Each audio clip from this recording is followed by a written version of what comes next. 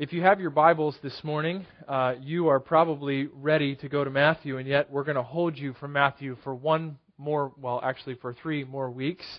We are in a mini-series, and if you're just back with us from your vacation time, I know school started this week, and many of you moms are going through the school withdrawal. I thought that school was like a really positive thing for moms, that when it is. So some of you are confirming it is, in fact, a very positive thing, but others of you have kind of made me aware that there's a part of school starting that actually is hard on moms because their young ones are gone and not in the house. And I don't know, call me a man, but I just thought that would be great. I mean, they would be out of the house, and some of you moms have been crying this week, and you've had a hard time, and you're back from vacation, kids are in school, and just like anything else, we were going to have a summer where we were slowed down and enjoy some downtime, and that's not what we had. We had a busy summer, and now we're into a busy fall, and school is here, and all of that is happening.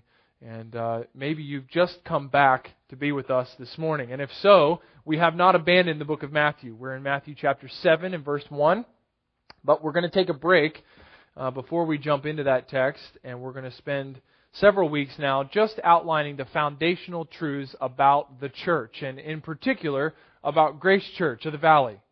And this is a critical time in our church's very short history. We're coming up on 1 year of being together as Grace Church, and I wanted to take the opportunity, and the Lord has been burdening my heart with the responsibility to lay before you the foundational pillars that hold this ministry. Where is it going? What is it doing? Why is it here? What are the future goals and desires for this ministry? And what really makes this tick? And so if you're visiting with us, you've come on an interesting Sunday because our general practice is the next paragraph. We spend paragraph by paragraph going through books of the Bible and seeing the comprehensive picture of all that God has given us in His Word. And yet during this time, we're just taking a break to look at the broader scope of what God's Word has to say about His church and about this one as one of the local expressions of His body. Last Sunday, we took a look at the head of the church, Jesus Christ, and we saw that our Lord Jesus is, as the head, He operates as the Savior of His church. He is the sustainer of His church here at Grace. He is the one building and developing us. He's the sovereign. He rules this church. It is under His leadership that any leadership exists. And He is most comforting. He is the shepherd of this church. And even those who shepherd this ministry, myself included, we are under shepherds, under the chief shepherd, who is our Lord Jesus Christ. And so we spent last Sunday just getting acclimated with who is in charge at Grace Church. That's sometimes a familiar question. There are 2 very young pastors here, and at least in the early weeks, it was common to say, well, how does that relationship work? And maybe you've wondered that and never asked it, but the question behind the question was, who's in charge here? And the answer is, our Lord Jesus Christ is in charge, and He has delegated that leadership then to a plurality of men who give direction to this ministry, who are called pastors. So that was our study last week, and this week we move from the head of the church, and I spent this week in prayer looking for a better term to help this, but we're looking at the guts of the church. The guts, the innards. I thought maybe that was a little less offensive, but a whole bunch of you don't even know what that means. So, having lived in the South, the innards are nothing different than the guts. We're looking at what makes this ministry go. What's the internal life? What is the internal reality that generates ministry, that gives direction to the ministry? And we're looking at the guts of Grace Church. We've seen the head of Grace Church. Now we'll see the guts of Grace Church. And in the future weeks, we'll see the body of Grace Church. Its leadership and its membership represented in the body of Christ and all that God has for us as a local assembly. I am not someone that you would probably enjoy listening to the radio with in the car because I'm an active radio listener. I don't enjoy people lying to me on the radio. In fact, last night we were coming home from Los Angeles. We had shot down there for a wedding reception, and we were coming home yesterday, and some gal made a comment on some commercial or something, and I said, "That's a lie." And Renee just looks at me like, "What is wrong with you?" And so that's a lie. What she said is not true. And I listen to the radio that way, and I rarely listen to talk radio. I am almost anti-talk radio. There are some things that just destroy your joy, and one of them would be talk radio. But occasionally I get in the car, and the Christian radio station is on, or a talk radio station is on, and I listen to a little bit of that Christian radio. This week that happened. There's a very popular radio personality, psychologist, who was on the radio and was talking. And I was listening to him just long enough to get fired up and to think, this fits perfectly into what we're talking about here on Sundays. He made a comment, and it was in the sphere, the context of parenting. He talked about parents, and even the most godly, inscripturated parents come to the place where they say, "God, I've done everything I can. I've done everything I can do, and now I just have to turn to you." And I just got so frustrated because that's not true. That's not the way a biblical parent operates. We don't get to a place where we've done everything we can, and then we turn to God and say, "I need your wisdom. I need your direction." We start with God's wisdom and His direction, and we learn and then live, not live and then learn.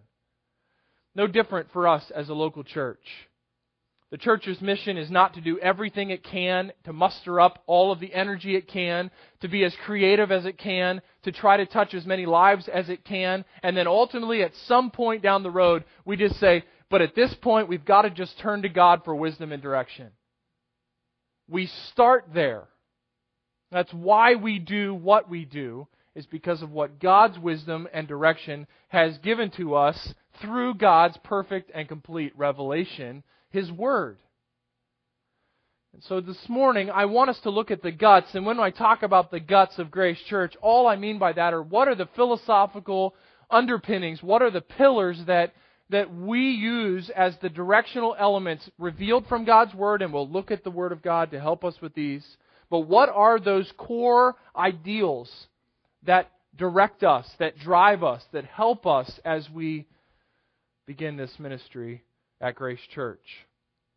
There's a number of different ways to do a philosophy of ministry, or to outline or articulate a philosophy of ministry. Our home church, if you will, our mother church, if you will, for David and I at least, at Grace Community down south, has a very simple 5-point philosophy of ministry. Their philosophy of ministry, everything that happens is built on a high view of God, a high view of God's Word, a realistic view of man, which is the depravity of man and sinfulness of man, a biblical view of the church as God's body here on the earth, and a biblical view of the leadership of that church and how that is to operate. And so those 5 realities kind of give direction. They give help and guardrails to decisions that are made and to the direction of the church. David and I, Renee was reminding me yesterday, for hours on the phone, labored before we ever set foot here in Kingsburg and in the San Joaquin Valley. We labored over those core issues that were most fundamental, most foundational to the vision of the local church as revealed in our New Testaments, and really as revealed throughout the whole of our Scriptures. And at the end of the day, we presented to the leadership team here 10 foundational commitments that we were willing to make for the sake of seeing God do His work here at Grace Church. So instead of headings, we actually put these into form of commitments. And I want to present those to you, 5 of them this Sunday, 5 of them next Sunday, and I trust at the end of next week, you'll have a grasp and a feel for what makes this ministry tick, what's on the inside of what happens here on a weekly basis when we gather to worship. What's on the inside of the decisions about the ministries that we will include and that we will develop as time goes on here at Grace Church. What makes us go? That's our goal for this study. So this morning we're going to look at the first 5 of those foundational commitments as revealed by our head in His Word.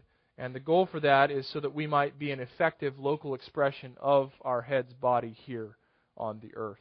Let me read these to you, just the 10 commitments, just for the sake of getting you acclimated with where we're going.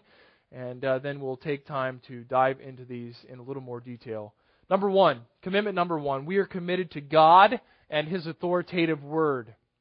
And if you're new with us, then this will be something that I think is most critical for you to understand. And if you are not new with us, you know that this is the heartbeat of why we're here. We are committed to God and glorifying Him and His authoritative Word. Number two, we are committed to God-centered worship.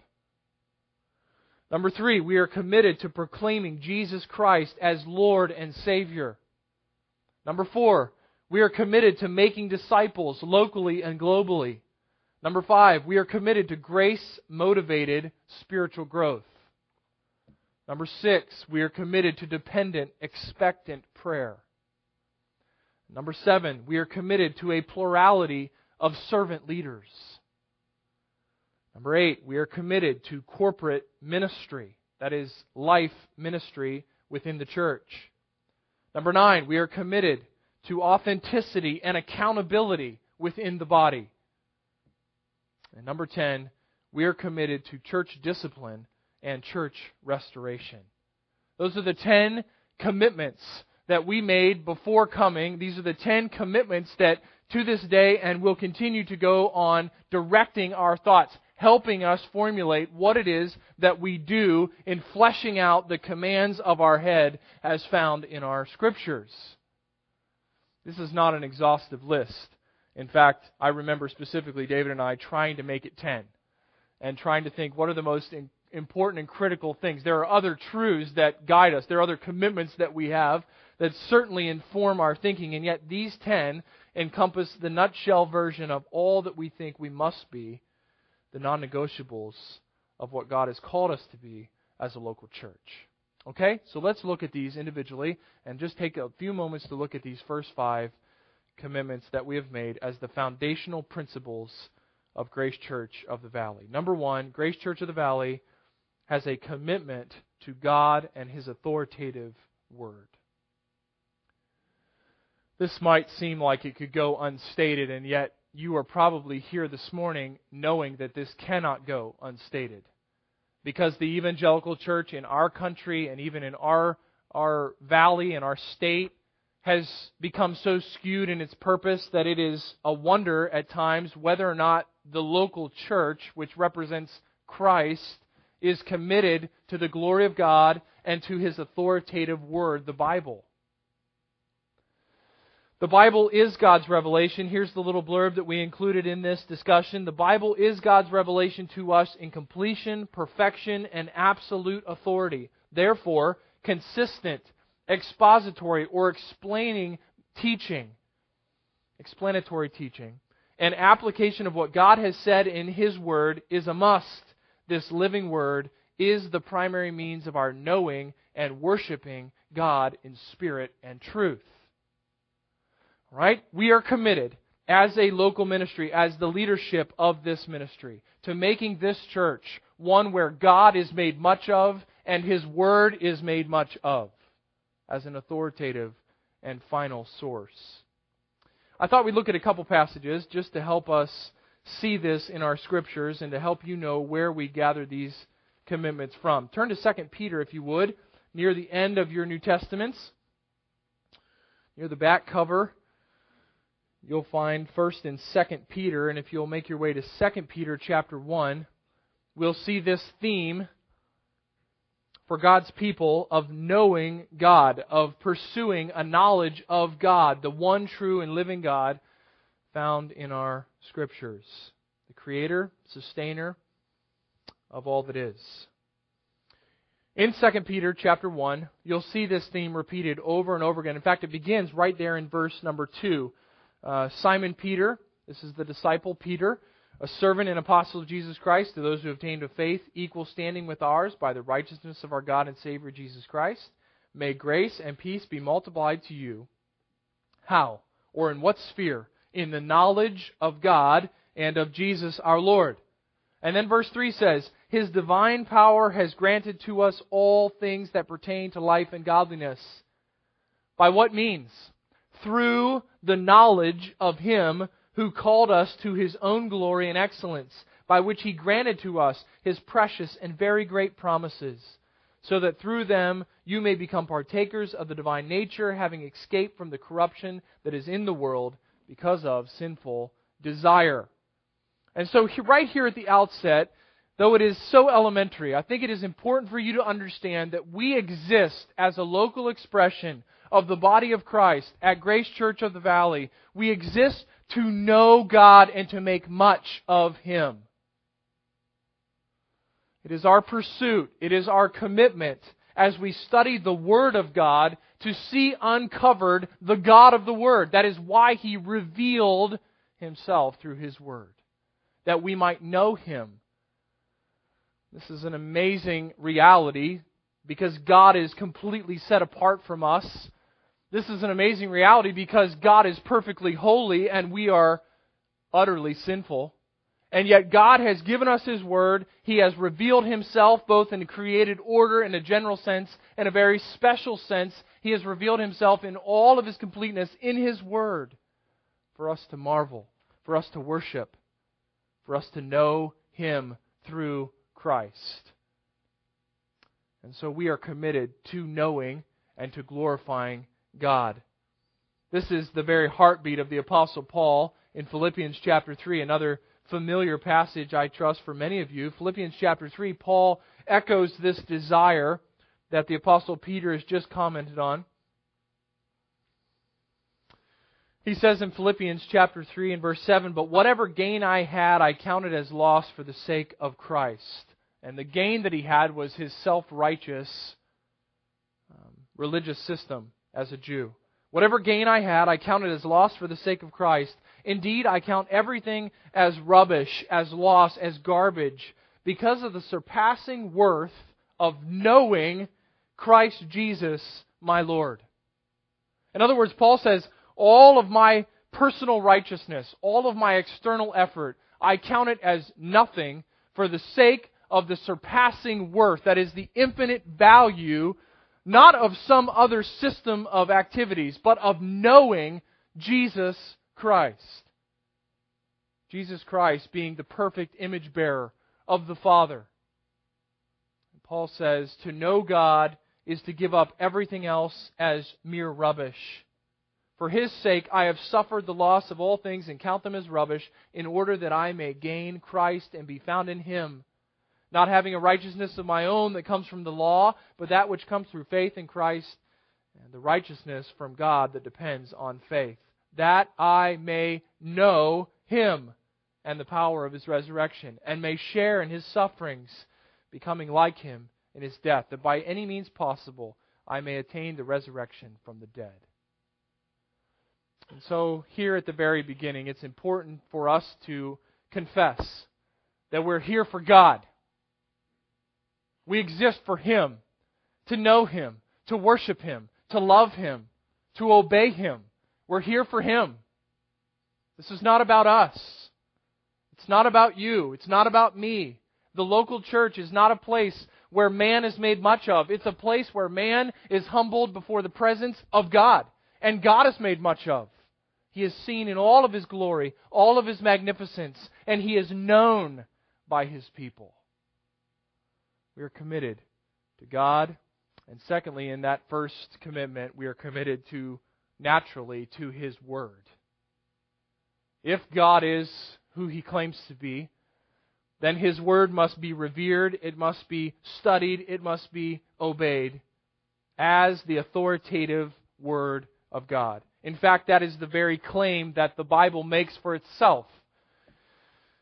I know these are definitely familiar texts for many of you, but turn to 2 Timothy chapter 3, and we'll see this claim from Scripture, about Scripture, which leads us as a church committed to God Himself, which leads us to an adherence to and a willingness to submit our lives under this Word of God. Now, we're studying 2 Timothy chapter 3 on Sunday evening, so we're not going to dig deep here, but I do want to touch this passage. Some of you are not with us in the evenings, and I want you to see this for what it says.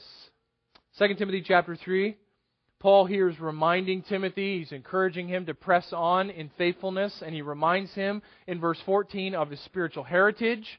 And then he carries that idea forward, not just his spiritual heritage, but in 15, 16, and 17, he reminds him of the theology that he has about the Bible, which is called bibliology.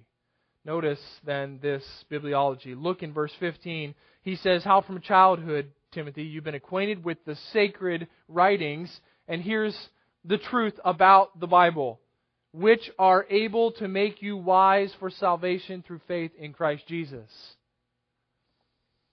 It is capable of birthing us, rescuing us from our sin. James chapter 1 verse 18 says that we've been birthed, we've been born by the word of truth.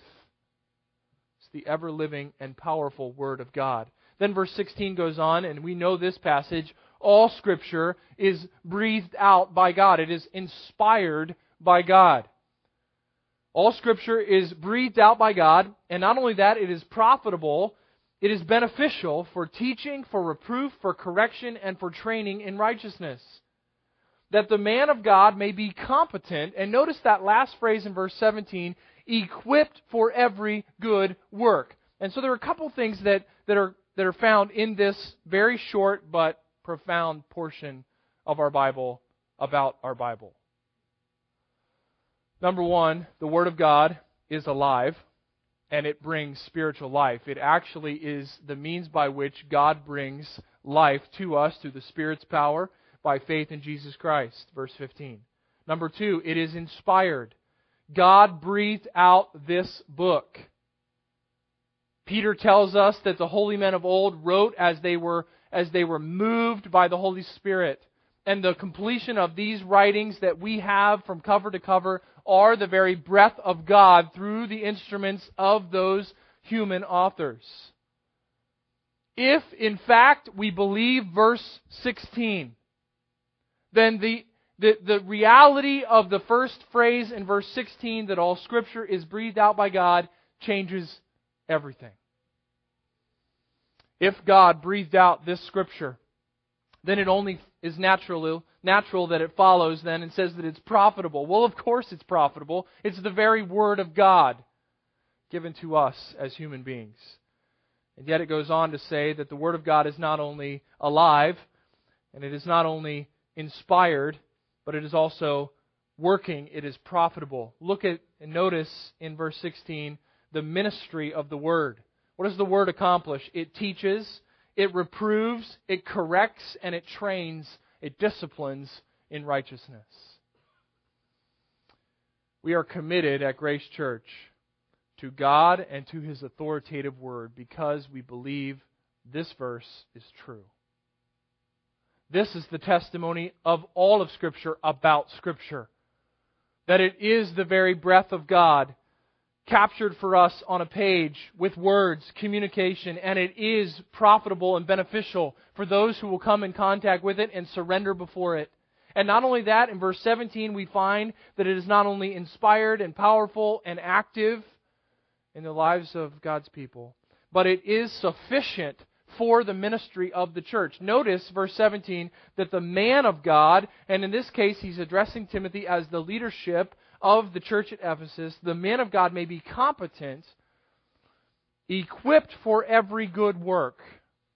And so understand that at a foundational level, we are driven by a commitment to God and to His authoritative Word as inspired, alive, active, and sufficient for all that we need.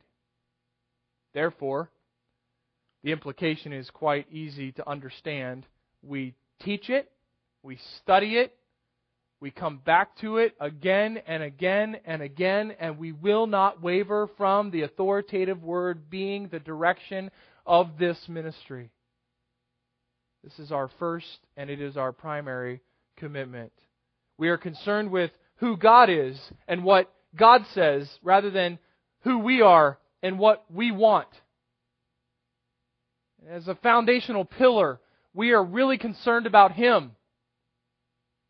And rightly so. Programs will be utilized because God has communicated His desire for us through His authoritative Word. We only develop ministry programs for the sake of accomplishing what He says is important for us to be accomplishing in His church.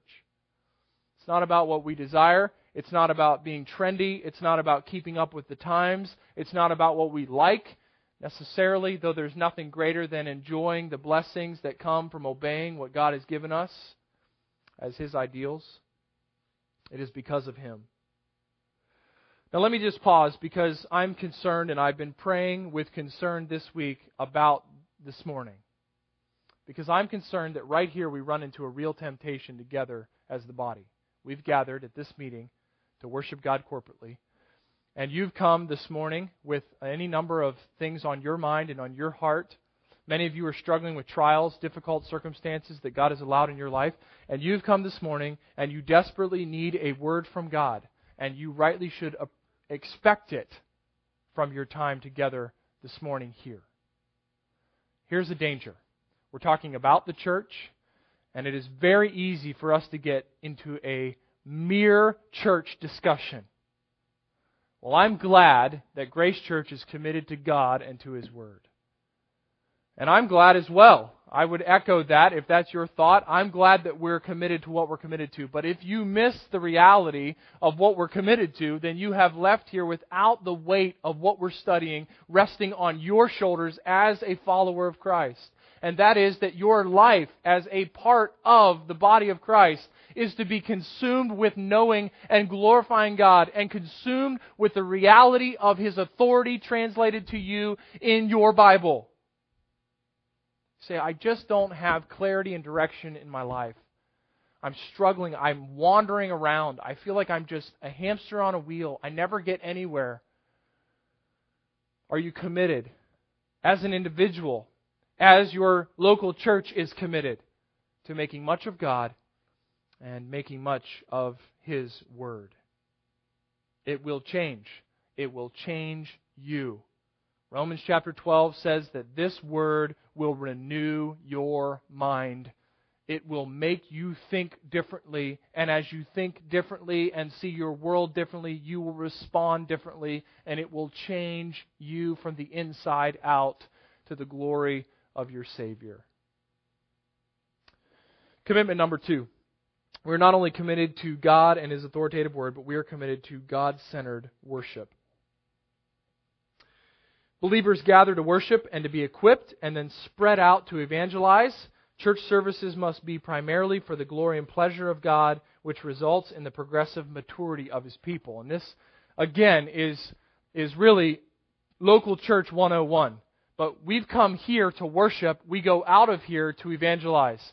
And maybe you've been a part of a ministry or you've seen a ministry that flipped that around. And actually, we come here to evangelize, and then somewhere out there, we actually get together for the sake of growth and worship as the body of Christ. It seems clear from our Scriptures that it is the other way around. When we gather, our focus is God Himself, and our focus is the worship of God as the gathering of His people.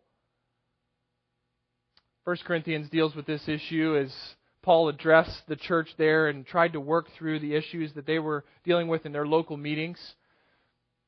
He mentions that an unbeliever may actually come in, may see what's going on, and if they do, they should be terrified of what they see because they see God on display, and they should marvel at what they see because they see the body of Christ loving one another and worshiping God. The centerpiece of all that we do must be God Himself, and we're committed to that. Luke chapter 4, Jesus is in His temptation with Satan. He's in the wilderness, and He gives us this little tidbit of truth as He wards off the temptations of Satan. You remember this portion. Jesus constantly responds with Scripture to the deception of Satan, who constantly repeatedly offers him what is rightly his with the wrong way. Verse 5 says, "And the devil took him up and showed him all the kingdoms of the world in a moment of time." I'm not sure how that took place. "And said to him, 'To you I will give all this authority and their glory, for it has been delivered to me, and I give it to whom I will.'" This is Satan talking. "I will give you all dominion," is what he offers. "If you then will worship me, it will be yours." Here's the temptation. What the Father has promised you as the Son. I will give to you ahead of time. The only thing you need to do, it'll only cost you a forfeiture of the rightful place of worship. You'll need to worship me, Satan says. And notice Jesus' response in verse 8. And Jesus answered him, it is written, you shall worship the Lord your God, and Him only shall you serve. Jesus reminds Satan of the exclusive place of God in worship. Now this means something to us as a local church that gathers for worship each week. This means something to you as an individual part of the body of Christ as you come to worship with His body each week. This translates into a mindset and into a worldview of worship that is radically different from the normal culture in which you live. Hebrews chapter 12 also speaks to this issue, and let me read that to you. You can just listen as I read. Hebrews chapter 12 and verse 28. Speaking about the blessings that we have in Christ, therefore let us be grateful for receiving a kingdom that cannot be shaken. And thus let us offer to God acceptable worship with reverence and awe, for our God is a consuming fire. Acts chapter 2, verse 42, we see the early church, the believers were gathering together to worship, which resulted in prayer and in giving and in their study of the apostolic teaching. Those were the constant themes of the worship, the God-centered worship of the early church. One of my favorite passages, Paul speaks about his life worship, his ministry for Christ, and he says in 2 Corinthians chapter 4, for God, who said, let light shine out of darkness, has shone in our hearts to give the light of the knowledge of the glory of God in the face of Jesus Christ. In other words, we have received the gospel.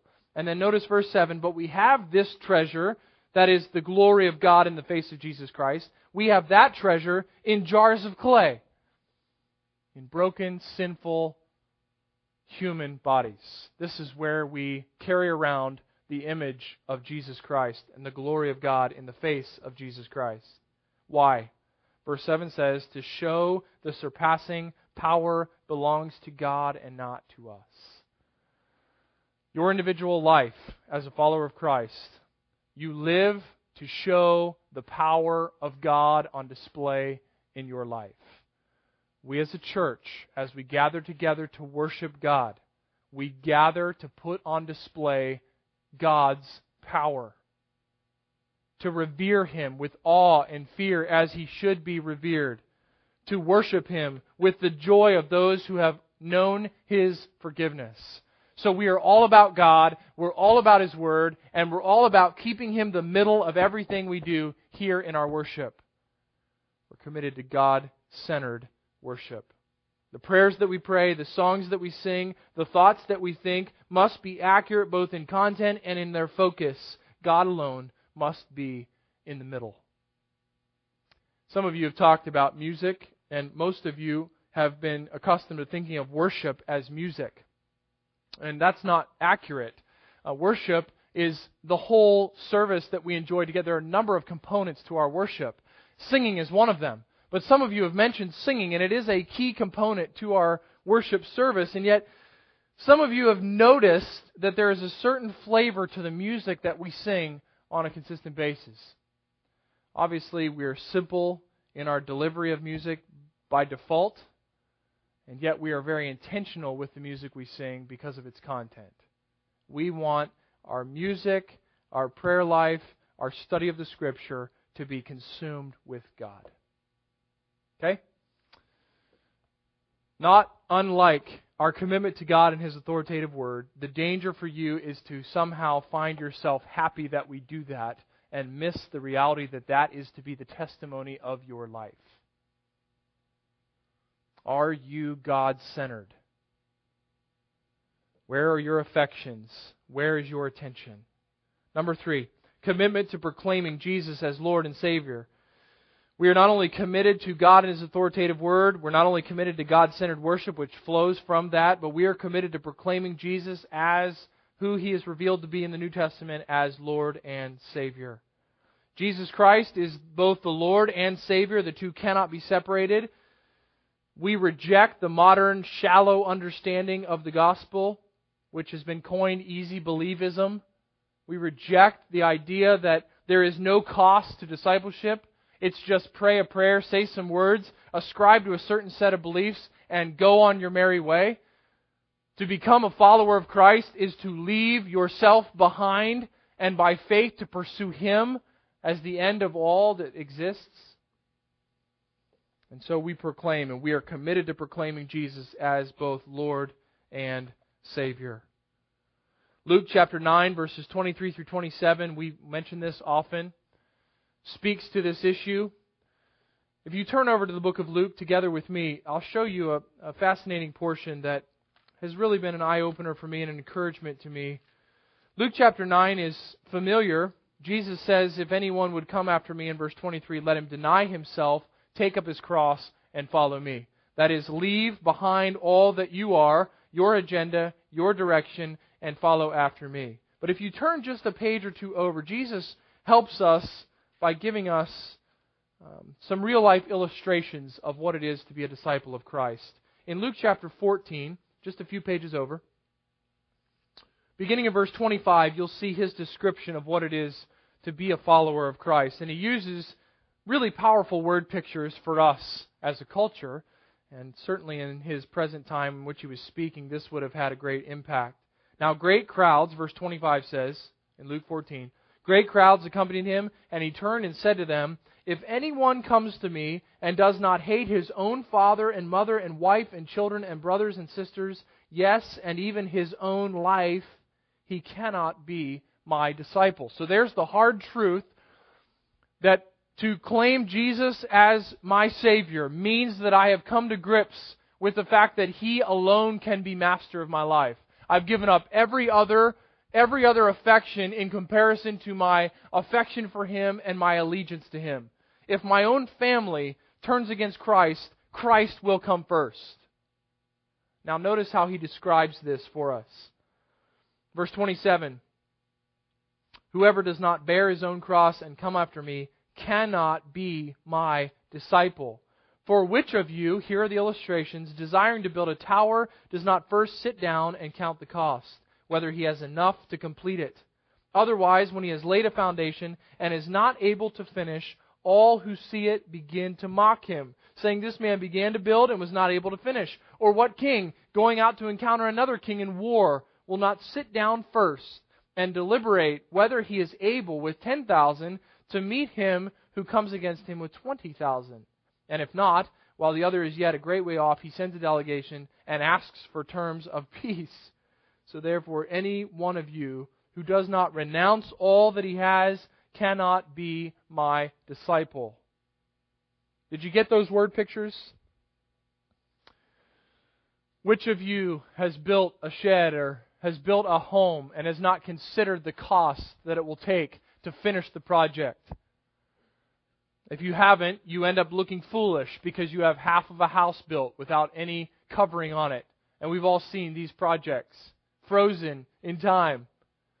Which king, he uses the picture of a king or a leader of a country going out to battle and knows that he's outnumbered, doesn't consider whether or not his shorter number can actually take over the larger number. And if he doesn't think about it, when he gets out there on the battlefield, he quickly sends someone to hope that this thing can be remedied before we actually begin this battle.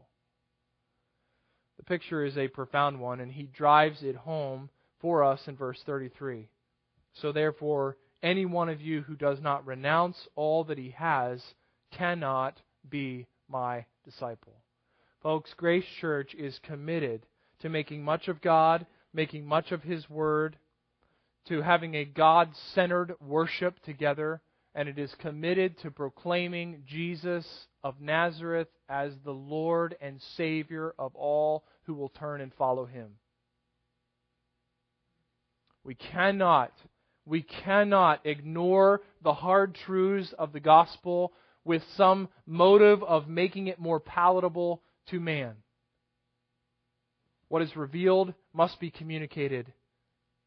There must be an emphasis on the hard truths of the gospel. Jesus will save all those who come, but coming entails a total surrender of our lives for the pursuit of His will and His direction.